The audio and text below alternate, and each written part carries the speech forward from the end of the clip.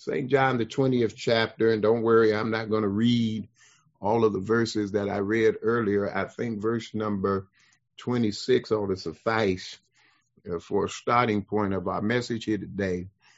You will find recorded in that 26th verse, listen what it says, and after 8 days, again his disciples were within, and Thomas with them. Then came Jesus, the doors being shut, and stood in the midst and said, "Peace be unto you." Don't miss it. 8 days again. 8 days later, his disciples were still in the house. They were still shut in. But this time, Thomas was with them. And then Jesus shows up. The doors, understand, were still shut. He didn't open up the door. He just showed up.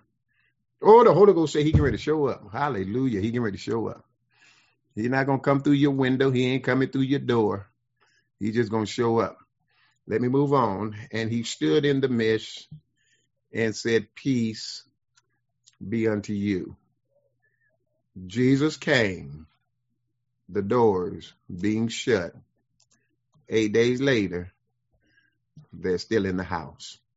I want to talk to you all for a few moments, or as the Spirit leads from this subject matter. Get out of the house. Get out of the house. Now, don't nobody get up and don't sign off and take off now. And say, the pastor said, I got to go. He said, get up right now and go. No, that's not for right now. Wait for the whole duration of the message, and then you'll understand the concept of what I'm telling you today when I tell you to get out of the house. Well, let me start off by saying that it's been 1 week since Easter. We celebrated Easter on last Sunday. It's 1 week since Easter, 1 week since the chaos and excitement, 1 week since the empty tomb, 1 week since our first hallelujah, Christ is risen. It is 1 week after the resurrection, and the disciples are in the same place that they were on Easter night. They are in the same room, behind the same locked doors. So if the resurrection is such a big deal, such a life-changing event, why are they still stuck in the same place? What difference has the empty tomb made? How has it changed them? Has it let them see themselves and the world differently? Has it done anything for them? It does not look as if it's made much difference. They are in the same house, behind the same locked doors as a week ago. So the question must be asked, what has changed? And I wonder, 1 week after Easter, what has Christ's resurrection done for us?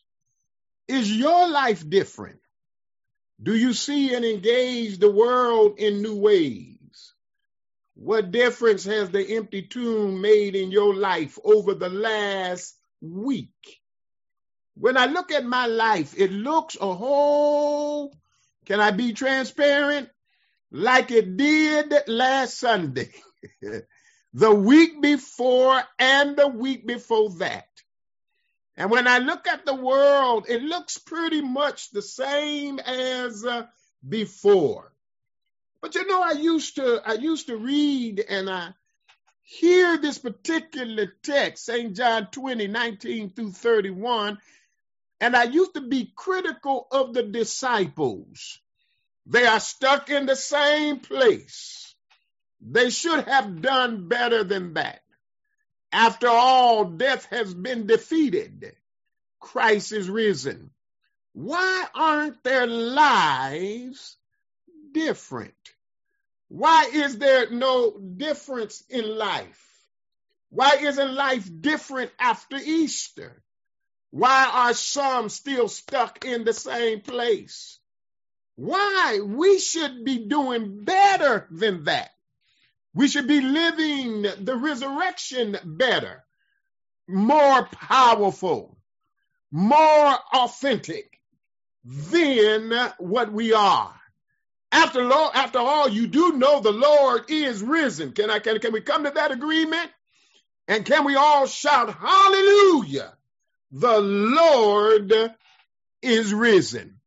But after studying this text and going through it, after studying our text, I've come to the conclusion of what it is that this text is telling us today. For I believe that today's text is telling us several things. First of all, it's telling us that Christ's resurrection is a big deal. I don't want you to miss it. It's telling us that Christ's resurrection is a big deal. And then it's telling us that the empty tomb is a life-changing event. And then I believe it's telling us that the resurrection does make a difference in our lives, and that it also takes time. Can I tell somebody some good news? Resurrection takes time. You need to understand that it is not a one-time event. I believe it is something that we grow into. You have to understand that it's a process. It is a way of being and a way of life to be lived. Because by the grace of God, we evolve into resurrected people through our relationships and the circumstances of our lives. How many of y'all know God wastes nothing? I'm going to tell you again, God wastes nothing. And every day we are stepping into the resurrected life. It is not always easy, and maybe some of you all would agree with me that there are some days that are just plain hard. And so I wonder if we sometimes celebrate Easter and the empty tomb, expecting to wake up on that Monday to a whole new life and world. Well, I'm guessing now that you woke up on Monday after Resurrection Sunday to the same life and world you had on Good Friday. And please understand that it's not because the resurrection failed or because Jesus didn't do the Jesus thing in our lives. It's because the Jesus thing, it takes time. Somebody ought to write in the chat box, it takes time. I'm going to help somebody who may be feeling discouraged along the way and feel that you may not be progressing and advancing in God as quickly as you so desire. I come here to let somebody know that it takes time. Maybe we need to let go. And I need y'all to hear me here today. We need to let go of the fact of the empty tomb and start claiming the story of the resurrection. Oh, I don't want you to miss that. Maybe we need to let go of the fact of the empty tomb and start claiming the story of the resurrection. You all do know that there is a difference between facts and story.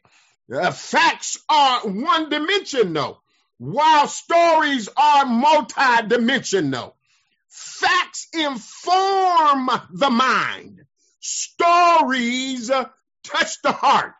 Facts transmit information, while stories transform lives. Think about it like this. A fact is a static. It's like a snapshot of a particular moment in time. but a story is dynamic, like a movie that takes us across time. You see, the empty tomb is a fact. Well, let me put some scripture on it. When they got there, what did the angel say? He is not here. And so the empty tomb is a fact, but the resurrection is a story. You see, maybe we need to begin to understand the resurrection as the movie of our life instead of a snapshot of Christ's life.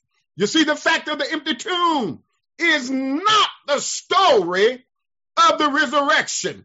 The facts of Jesus' life, they are not the story of Jesus. The facts of your life and my life, they are not the facts of our life. You see, the facts are just the starting point.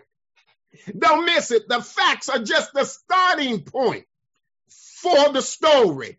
The fact of the empty tomb is the starting point for the resurrection story. Whatever facts you woke up to on Easter Monday are simply the starting point for your story of resurrection. You see, too often we take the facts as the entire story. Isn't that what we have done with Thomas? That's exactly what we've done with Thomas. Notice what facts come to mind when you hear the name Thomas.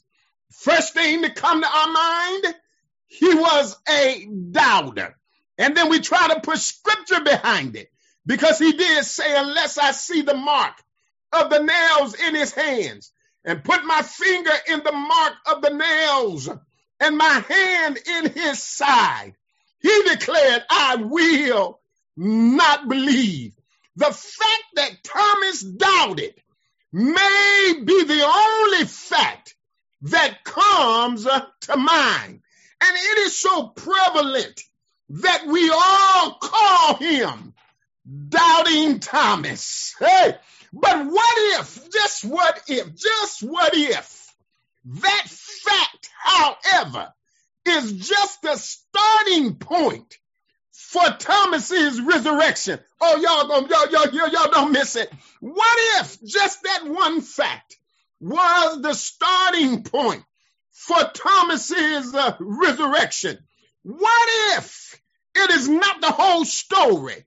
What if where we start is less important than where we go and where we end? How many of y'all know we all got a starting point? Y'all ain't gonna help me. I said we all got a starting point. And we live in a day, we live in a time where people will never let you forget where you started. Yeah, but I want y'all to know, my start is not my finish. Oh God, my start is not where I am now. It's just the starting point. Because when you read this text, do you know the end of Thomas's story? Do you know where he died? Well, just in case you did not know, let me help you. He died in India. He was the apostle to the people of India. He brought the gospel of Christ to India. But guess what? He died a martyr. In other words, he died a victim after he was run through with 5 spears by 5 different soldiers. That don't sound like a doubter to me. Y'all ain't gonna help me here. I said that don't sound like a doubter to me. It sounds like someone who grew and changed. Someone for whom the resurrection of Christ was real. Someone for whom the empty tomb made a difference. It just took a little time, as it does for all of us. Hey, please be patient with me. God is not, hallelujah. Is there anybody that say, be patient with me? God is not through with me yet. But when God gets through with me, I shall come forth, and I'm going to come forth as a pure gold. And so, yes, my brothers and my sisters, I feel like preaching here. We know doubting Thomas, but let's not forget about confessing Thomas. I'm going to say it again. We know about doubting Thomas. Let's not forget about confessing Thomas. Because when you read in the 28th verse, he says, my Lord and my God. And with those words, Thomas has recognized and named a new relationship, a new worldview, a new way of being. Somewhere between doubting Thomas and confessing Thomas is the story of resurrection of Thomas's life. And I want to know, what is your story from here, from there to here? What is your resurrection? What is your resurrection story? And so all that we hear about doubting Thomas, the fact of his disbelief, is just Thomas's starting place. It was just his starting place. Nothing more or nothing less. It is neither good nor bad. It was just a starting place.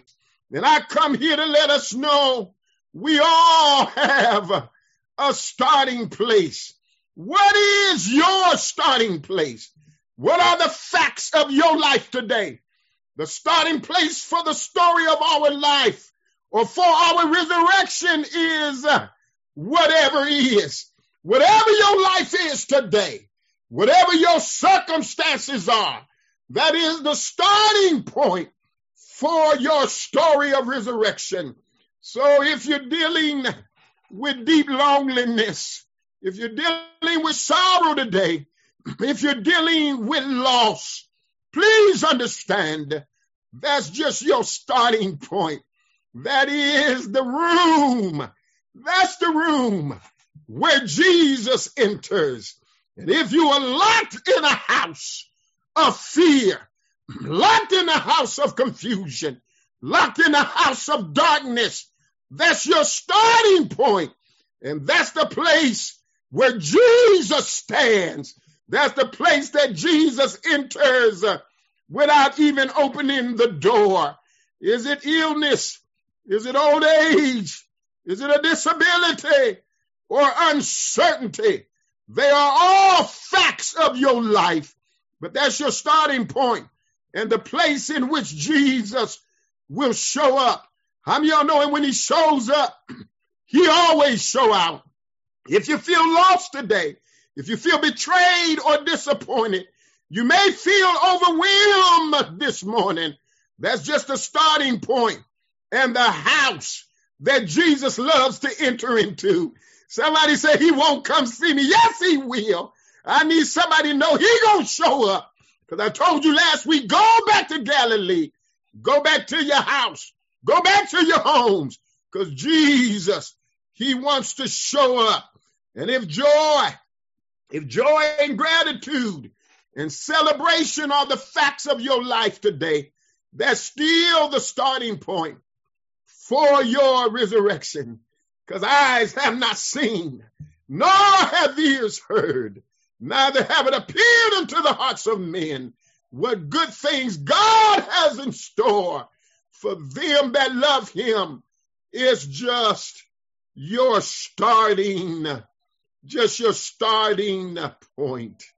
I don't know about you, but I'm glad here today because all those things I just described and 1,000 others are the many ways the doors of our houses become locked. Hallelujah. That's how they become locked. But whatever it might be for you today, it's just a starting point. Don't matter if you got bars on your house. It don't matter if you got an alarm system. It don't matter if you lost the key to the front door. Jesus will show up and he will show out. The great tragedy, and I'm almost finished, but the great tragedy is not that the disciples are in the same house, behind the same locked doors. That's not the tragedy. That is just their starting point. But the great tragedy will be if the disciples refuse to unlock the doors, if they refuse to open the doors, and if they refuse to get out of the house. When Jesus shows up, when Jesus brings you your deliverance, when Jesus brings you joy, when Jesus brings you peace of mind, when Jesus brings you healing, unlock the door and get out of the house. What are the doors that are locked in your life? What are the doors today that's locked in your life? What are the things that have kept you stuck in the same place, stuck signing on every Sunday, yet you stuck hearing the word of God, yes, you still stuck? My God, what have you stuck? What causes your doors to be locked today? I will say it again. That's just your starting point. Be not dismayed, whatever betide. God will take care of you. God's going to give you the strength. God's going to give you the courage to unlock the door and come out of the house. What has your doors locked? What have you stuck in the same place? It's just your starting point. Do not judge it as good or bad. Don't judge it as right or wrong. It is just where you are. And it's the place where Jesus will show up. It happened twice in the text. It happened twice in this text.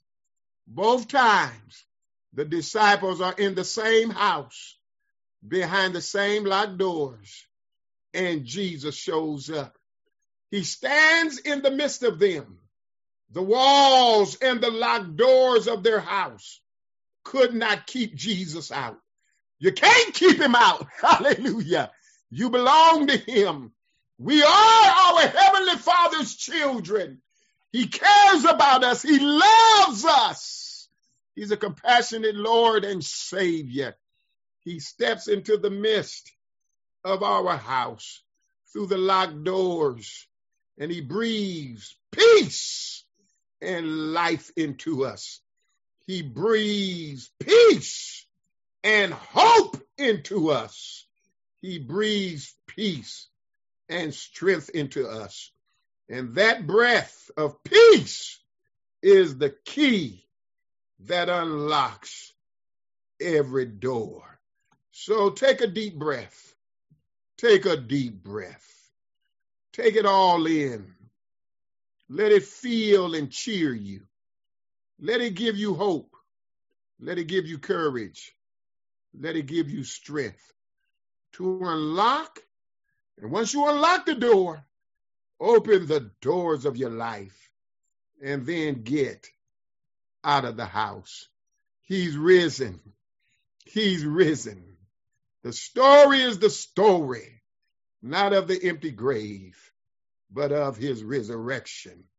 He said, I am the resurrection and I am the life. He that believeth in me, though he was dead. Dead! I know he was speaking of physical death, but some folk are dead in their situation. Jesus is the life. Your marriage is dead. Jesus is the life. Your finances are dead. Jesus is the life. Your career is dead. Jesus, he is the life. And so last week, I told you to go home and you would see Jesus. Well, this week I'm telling you that he should have shown up by now. He should have touched you by now. He should have revived you by now. He should have given you a peace of mind by now. Now I'm telling you, get out of the house. Open the doors. Open the doors to the story of your resurrection and get out of the house. God, I thank you for your goodness. Thank you for your love. Thank you for your kindness. Thank you for your tender mercies. Thank you for your word that you placed on my heart to share with your people here today. God, I thank you for the resurrection. Thank you that you are the life. Thank you, God, that we understand that only you can come through locked doors. You don't need a key. You don't need the alarm code. Only you can come into our locked doors and say, peace be unto you. I speak peace today in every situation of life. God, you know those that are under the sound of my voice. You know everything that they're going through. I speak peace in the name of Jesus. Give them the courage. Give them the strength to unlock the door of their life. And then when they unlock it, God help them to get out of the house and to declare your goodness, to declare your healing power, to declare your mercies, to declare that you are their strength. You are very present help in the time of their troubles. You are their light and their salvation. They have no need to be afraid.